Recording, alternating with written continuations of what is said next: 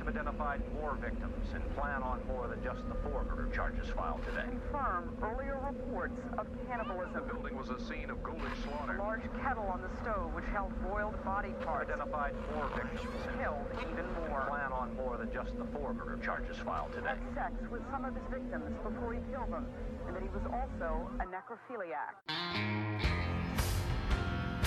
You are now listening to Grinding True Crimes with your hosts, Maddie Matt, Todd Fox, and Gabby Gab.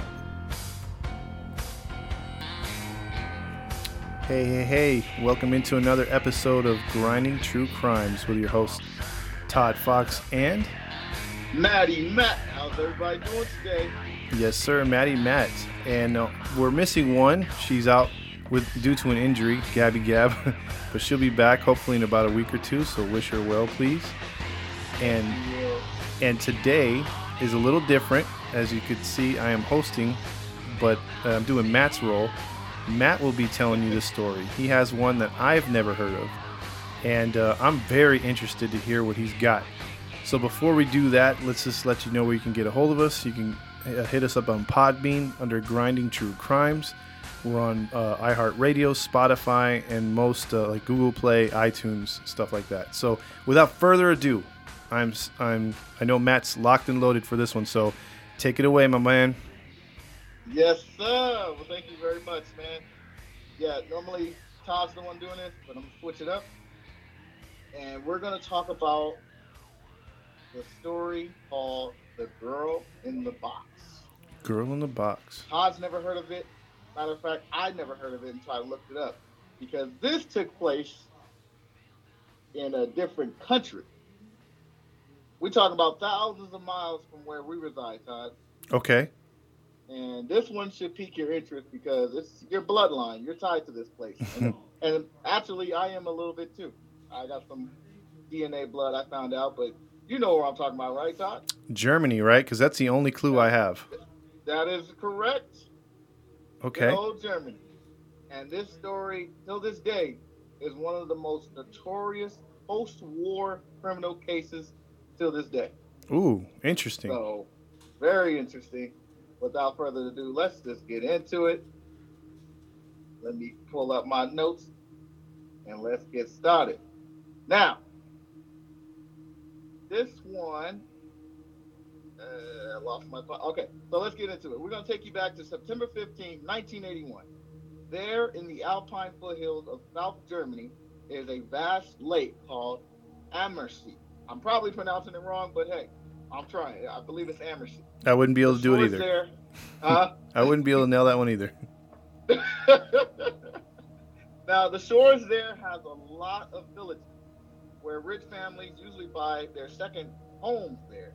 And this place attracts many tourists who come and dine and eat and drink. Obviously, what do they drink? Beer. Beer. You guessed it. Oh, yeah, your German's coming out. Because they have a lot of restaurants there, and it's a tourist attraction. Got it. Now, that's on the south side of Germany. Now, on the north end of that same area, there are a pair of villages. Now, we got to keep a note of these two villages in particular. The first village is Etching and Ammersee, and the other village is Schorndorf. I believe I said that right, Schorndorf. Okay. They are less than 2 miles apart, and it's only separated by forests, which are about a block long, and those forests attracts hunters, joggers, mountain bikers, and unfortunately, they attract kidnappers and criminals. Mm-hmm. So that should tell you right there what this is going to be about, especially in this case, the kidnappers. Ooh, okay. So, on September 15th, Tuesday, 1981, a 10-year-old girl named Ursula Herrmann, the youngest of four, had just returned home from school for her piano lesson, in which she practices with her older brother, Michael. Mm-hmm. From there, usually Ursula, who lives in Etching, was headed off on her bike to her gym class, her late gym class, which is in Schorndorf, which is, like I mentioned earlier, about 2 miles long. When her class was over, she was headed to her cousin's house, which is also in Schorndorf, to eat dinner. Now, it was about 7:20 p.m., and that's when Ursula's mom called the aunt and told her, hey, it's time for Ursula to come home. She needs to come home. Even though it was late, there was still light out, and the bike ride from Sporndorf to Etching was about 10 minutes, so the mom wasn't that worried, and I'm quite sure Ursula has done this before, so, she was okay with it. Mm-hmm. Now, let me ask you, Todd Fox, you got a 10-year-old daughter. Now, clearly, this is 1981. Yes. You got a 10-year-old daughter. Would you be comfortable letting her ride her bike through forests from one town to the next? Absolutely not. I don't even want Even them though running it's around the block. I don't even want them going around the block. No, I totally agree. And when I was reading this, I was kind of like scratching my head because I'm the same way. I'm like, yeah, I know it's close and I know it's a short distance, but I just wouldn't feel comfortable letting my daughter, let alone my son, at 10 years old, riding their bikes through forests. So, but Ursula's done it before. Her mom was okay with it, and I guess everything was fine until this day. About a half an hour had passed already, and there was no sign of Ursula. Her mom called the auntie back. However, the aunt said, hey, Ursula left about 25 minutes ago. By then, they both knew something wasn't right because Ursula always came home on time. Oh, she's very responsible. Yes, she was a very responsible little girl. She did her job. She went to school, went to her mom's, and that was it. That was her. Okay. Her dad and her uncle both rushed to the forest.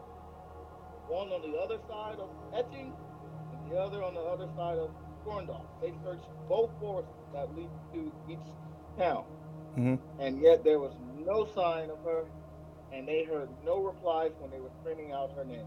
So nothing. Wow. Within an hour, most of the neighbors, police officers, and firefighters had joined the search, and they too couldn't find her. And by then, it was getting dark, and guess what else was happening? It started to rain. No.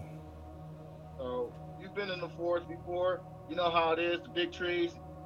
When the rain starts getting that mud, it gets muddy, and it's not a good sign. So basically, if there was any tracks going into the forest, they're long gone. They're long gone. Ooh. So by that note, they had to bring in the search dogs. Yeah. By midnight, however, the search dogs found something. They picked up her trail from a lake far out, about 20 meters away from the path, and some brushes, and there they found her red bike. Uh-oh. However, there was no sign of Ursula. What is your thoughts so far, Todd? It's definitely looking like foul play, or maybe an animal got her, but it's definitely looking foul play. And they didn't find no clothes or anything next to the bike? No clothes, no nothing. Just Ooh. the bike, and that was it. Oh, yeah, it's not looking good. Not looking good at all. So because it was getting dark and the weather condition, they had to close the search, and immediately at the crack of daylight, the search in the morning intensified with dozens of officers. Now they're geared up and prepared for the weather condition. They got their boots, they got their raincoats, they're ready. They also brought in the police boats and divers to scan the shallow areas in the lakes, just in case that she may have fell in the lakes or in the forest area. They also brought in helicopters as well to help the search. The local radio station announced the missing girl throughout all parts of Germany in that area. So the radio station is on board, the police department, the fire department, everyone is looking for little 10-year-old Ursula. They're on the search. Okay. So things are really about to get interesting now. Now it's Thursday morning. Ursula had been missing for about 36 hours now. And her parents has heard nothing from her. Nothing. No sign of life, nothing. However, something happened on this particular morning. They finally got some. What do you think they received, Todd? What do you think the parents finally got? Maybe like a ransom note? Oh, your detective skills are so advanced. That's the other part. Oh, okay. My bad. But you are onto something. Okay. But before they got that note, they received a phone call. Oh, okay. They received a phone call. They picked up the phone, and when they did, it was an absolute silence. They heard nothing. However, seconds later, they recognized something. They heard something in the background, and they recognized a jingle, a particular jingle from the radio station when they do the traffic report. They heard that jingle. Mm-hmm. Then it went back to silence. Then the jingle happened again. And then they hung up. Oh, man. That happened 3 times. The repeated jingle, the silence, the repeated jingle. The callers called back 3 times to the parents' house. Mm-hmm. By now, they're puzzled. They don't know what's going on. So they call the police. The police is informed. They send a team out to the house. I guess in 1981 in Germany, they weren't tapping phone calls, so they sent a team particularly to their house to record the call. I don't know, but that's what the story said. So the team is stationed in their house, and they're there ready to record phone calls. Okay. There was no phone calls anymore after that. Now, the next day, here's where your detective skills came in. Something else came. This one is a little bit bigger. They received it in a small package. Mm. The postman delivered an envelope addressed to Ursula's dad, and it said urgent. Like you said, inside was a ransom note. It was craftily constructed using the letters and words from the newspaper. So they cut out the words, and they cut out letters from the tabloids of the newspaper and put it together. And they used broken German languages to translate the ransom. So clearly it was somebody who might not have been fluent in German, but they were fluent enough to write what they said. Now, what do you think the ransom said, Todd? For the return of your daughter, send the money or place the money somewhere. Something like that. What if I said it didn't say that? What did it say? It said exactly what you said. Oh. Well, that's how generic they usually are. But, I mean, it's genius because if you put it in handwriting and they catch you, they can easily just... I mean, even if they don't find a body, they can get you on handwriting alone. I thought it was very interesting for them to cut it out because, like you said, they can use that handwriting, maybe trace it some way, Mm-hmm. I never saw nothing like that where they used cut-out words, but hey, it was very interesting. But yes, they used cut-out words, and in broken Germany, the note said, "We kidnapped your daughter. If you ever want to see your daughter alive again, then pay 2 million Deutschmarks, which is, I looked it up, which is 450 pounds, which is equivalent to US is $597,506. Very specific. So, very specific. Yeah. So that's exactly what they were asking for. So the kidnappers expect. Now here's the interesting part right here. The phone calls that came a day before, the letter was actually supposed to come before that, because in the letter it said they would use a jingle as their call sign. Oh. So they expected the letter to come a day before. Well, it's nice to know that their post office works as fast as ours. Somebody was sleeping on the job. Yeah. And so because of that, when they didn't hear nothing, that's why it was silent several times. They kept hearing the jingle. They did that several times, but there was no reply. The parents had no idea that was their call sign. So in the letter, it explained, we will use our call sign. If you pay, if you're going to pay, then agree. If not, or if you call the police, we will kill your daughter. Oh, they already did both. You sure? No, I'm just saying they did. because the letter didn't come before, they said they called the police, so that's one, and then two, they didn't respond to the jingle. That's true. That's two bad signs. Now, see, if that was me, I would be scared by now. Yeah, I would be too. Like, dang, wait a minute, this was supposed to be the day before. My daughter might be dead. If I were the cop, I'd be like, well, there's only one thing to say to that. Don't! Why you gonna go there, Todd? I'm just saying. Why you do that to him? Early Homer Simpson. So now the little nerves are coming in.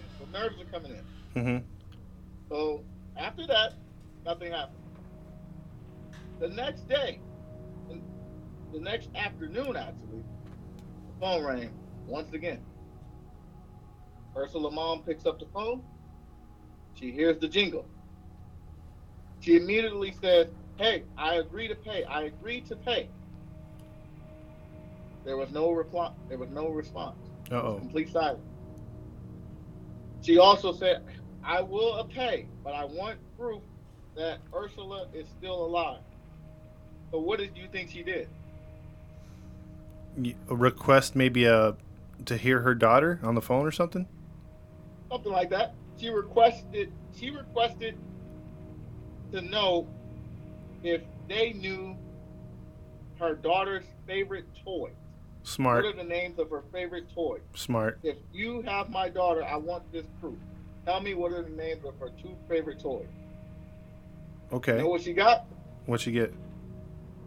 Complete silence. Now she's pissed off. She's frantic. She's screaming. I want to know something. Tell me, where is my daughter? Where is Ursula? Please. The phone hangs up. Oh.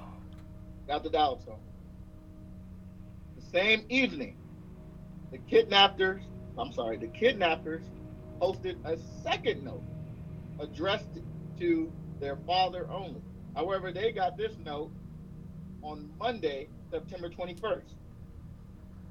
So you figure all this happened Thursday when they received the first note. Well, when they received the call, they received the note on Friday. They were supposed to receive the note on Wednesday. Mm-hmm. Now they received the second note on Monday. So things aren't going as planned according to the kidnapper. So that evening, kidnappers, when they posted that second note, they gave them specific instructions to the parents.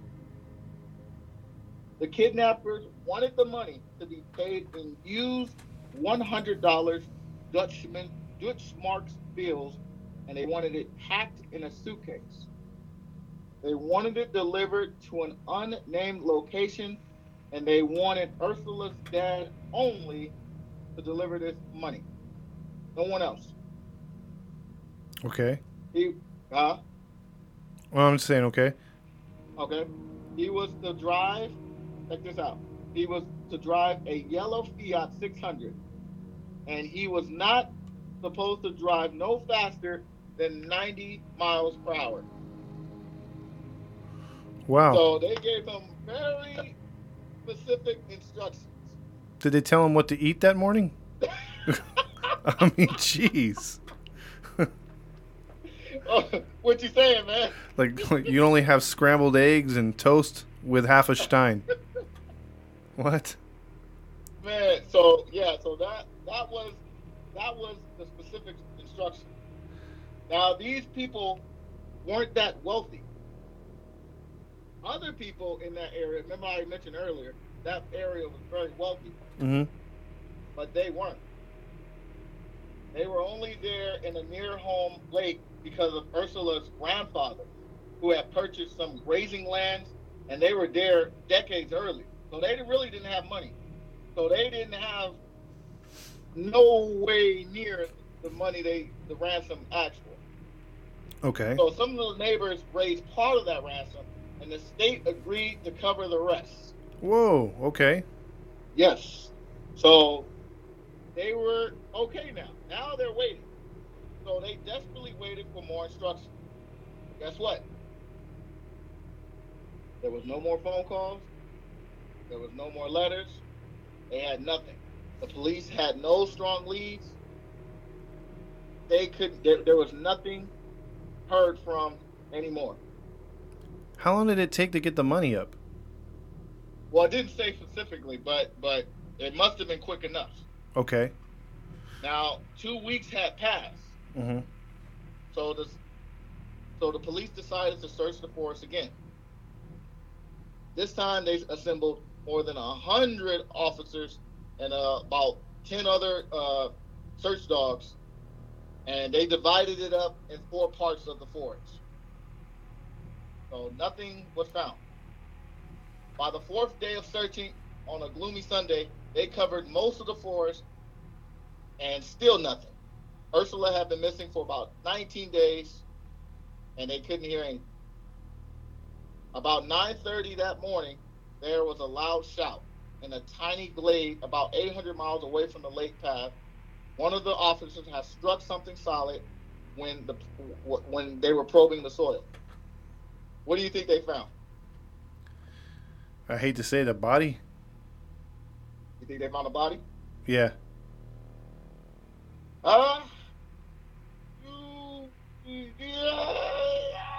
No, but they found something. What'd they find? Huh? What'd they find? Through a layer of clay, they discovered a brown blanket covering a wooden board. Remember what the title of the story is: "The Girl in the Box." They Okay. discovered a wooden board. He removed it only to find a second board, which appeared to be the lid of a box. It was about 72 centimeters, the size of a small coffee table.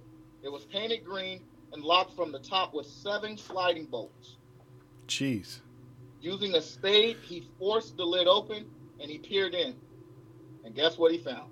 Now, guess what he found? The girl. Found the girl. Mm. There was Ursula. Her body was cold and lifeless. The officers wept. When they lifted her out, they was crying. The whole family was crying. Everyone was just in mourn at that time. So, due to say that again. No, I didn't say nothing. Oh, okay. So 2 detectives were sent to break the news to Ursula's parents. And while her mother was too distraught to ask any questions, her father asked repeatedly, had his daughter been hurt before her death? The truthful answer was no. The autopsy concluded that Ursula died within 30 minutes to 5 hours of being buried. Since there was no sign of struggle or even movement inside the box, the doctors assumed that she had been drugged beforehand, possibly with nitrous oxide. So no strangulation, which I would usually happens in these type of cases. No strangulation, no mutilation, and just they're assuming it was a gas and then she was placed in there? Yep. Ooh, wow. That's different. Very different. Okay. So it appeared that the kidnappers had planned to keep Ursula alive. The box was about 140 miles deep and was fitted with a shelf and a seat that doubled as a toilet. It was stocked with 3 bottles of water, 12 cans of Fanta, 6 large chocolate bars, 4 packets of biscuits, and 2 packs of chewing gum. You said Fanta? Fanta. Well, Well, not Fanta. I was gonna sing that, but all right. Hey! They had everything for it. Like you said, it didn't appear that that they wanted to kill her. But that's a pretty But- big freaking box then. That's a huge box, man. So Very then, huge. so then if they had her down there, and she's far out, so yeah, I'm seeing where they're going with this. They are gonna try to go through with it. I'm interested to see what fell through, man. Like, how did it fall through? Okay. There was more things that was in the box, however. Okay. Guess what else was in there? It also contained small, bizarre library books, 21 to be exact, from Donald Duck comics to Western romance novels to thrillers to horrors and everything. There was a light and a portable radio tuned to Bayern 3. That was the radio station which broadcast the breaking news to to that local area. It was Bayern. That was the name of the station. Okay. The same station that broadcast that traffic jam. To enable Ursula to breathe, the box had ventilation system made from plastic plumbing pipe, which extended to the ground levels. However, whoever designed it failed to realize that without a machine to circulate the air, the oxygen would not run out. So, or not be able to get in either. It won't be able to, exactly. So that's what really caused it, the nitrogen oxide. So she basically just suffocated, but did they just found her like lying still? Yeah, she basically suffocated initially, and when they found her, she was just lifeless. Oh, okay. Yeah. Dang. She couldn't have lasted that long without the oxygen circulating. Yes. Absolutely. I mean, I don't know. I can only hold my breath for about 1 minute. Yeah, but I mean, once they close that hatch, whatever oxygen's in there, she's just recycling it till it goes away. Exactly. So she pretty much had no way of surviving it. Ooh. So now the police had believed they were hunting more than one kidnapper because of the size of the weight of the box. It was about 60 kilograms large. So it would have been needed by at least 2 people to carry it in the woods. You would think. You would think so. So the perpetrator must have known the floor as well, right? You would think. But they had chosen a remote site within it and had avoided attention while digging the hole and hacking paths through the dense bush. So whoever it was clearly knew what they were doing. They knew the area. They scoped it out. I'm already profiling a psychopathic mountain man. Now, why are you profiling already, man? Because I'm thinking, okay, man, this guy makes moonshine or something up in the mountains, and he creates stuff like that. Because those kind of guys will go crazy after a while. So that's my profile right there. All right. Abused as a child, Abused as a child, the normal stuff. Now, if you go on the website, if you look it up on Google, they actually have the picture of the box and how it's shaped. They also have the letters in which the ransom note was on there. Oh, okay. Very interesting. I'll have to check that out. Yeah, but if you look at the box, it's very interesting how they created that box and how they speculated how she must have been laying down inside. Okay. So if you look it up, just type in the girl in the box, Germany, and you should pop it up. It should pop up. Now, in Etching and nearby villages, the parents who previously let their children roam free were now terrified. They didn't want them out of their sight at all. It shook up that area. Yeah. So one day of the funeral, after the harassment of the journalist, Ursula's brother, Michael, who she practiced with the piano with, he was a shy 18-year-old. He lost his temper with a photographer who held a camera right in front of his face, and he knocked the camera to the ground. Understandable. Yeah, I mean, come on, you're pissed off. You don't want that to happen. Mm-hmm. Now, desperate to find a culprit, the police offered a reward of 30,000 Dutchman dollars for the information or tips of the killers. Now, one name that came up was Werner. I'm probably gonna butcher his name. Was Werner Mazurek.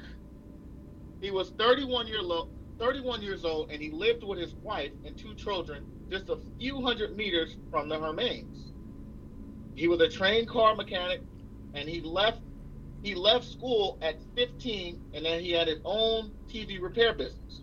So Mercerick was good with his hands, and he was imposingly tall with a beer drinker's stomach, quick-tempered, and not well liked in the community. So he's already been profiled. He was also heavily in debt, owing bank more than 140,000 Dutchman dollars. So you would think he would fit the motive, right? Mm-hmm. Well, what do you think? Do you think that's him? He sounds like it. I don't think it, because it can't be that open and shut, dude. Okay.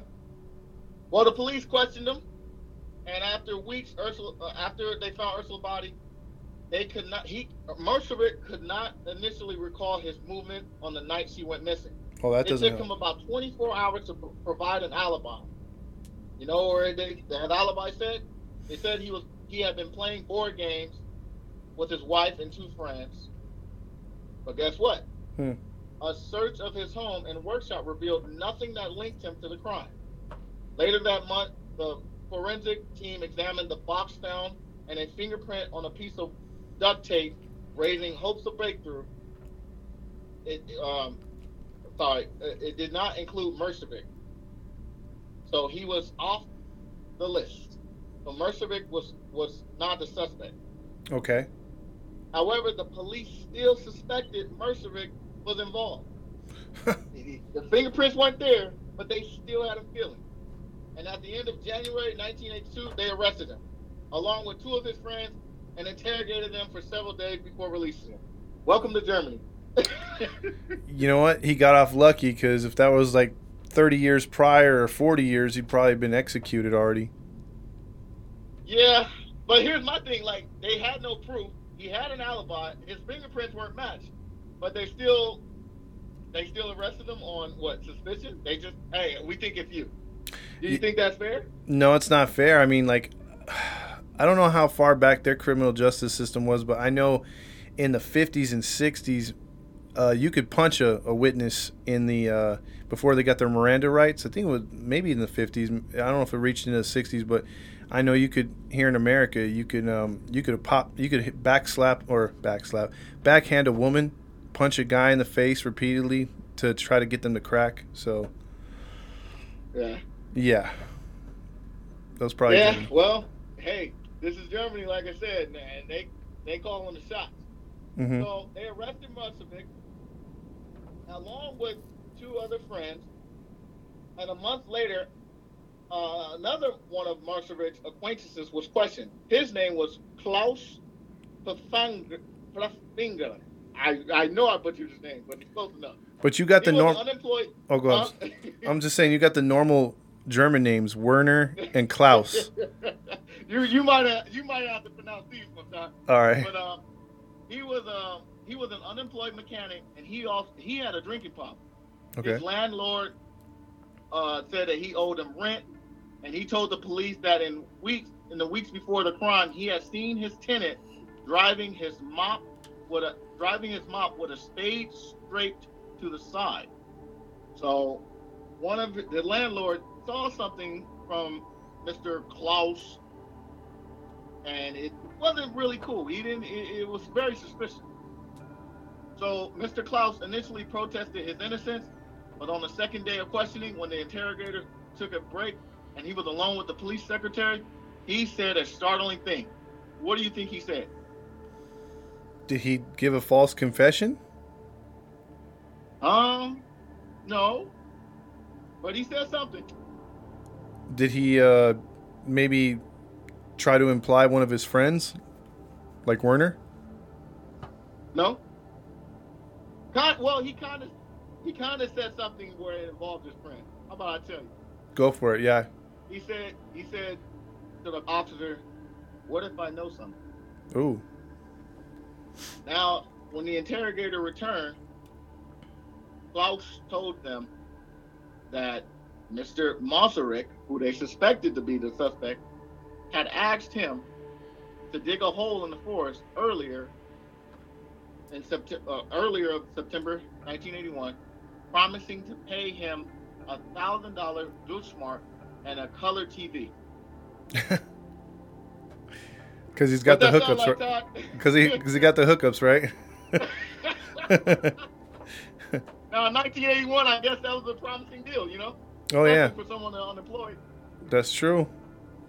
So, what do you think Klaus Pfaffinger did? I think Klaus wanted to watch his rugby in color for a change, and he went for it. You're right.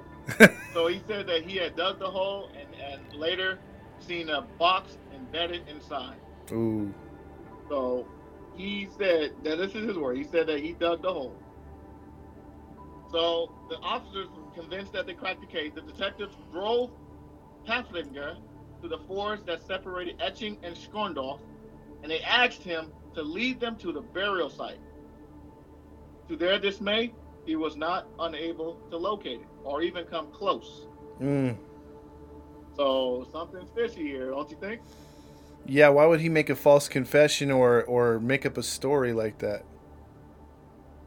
Well, you'll see why.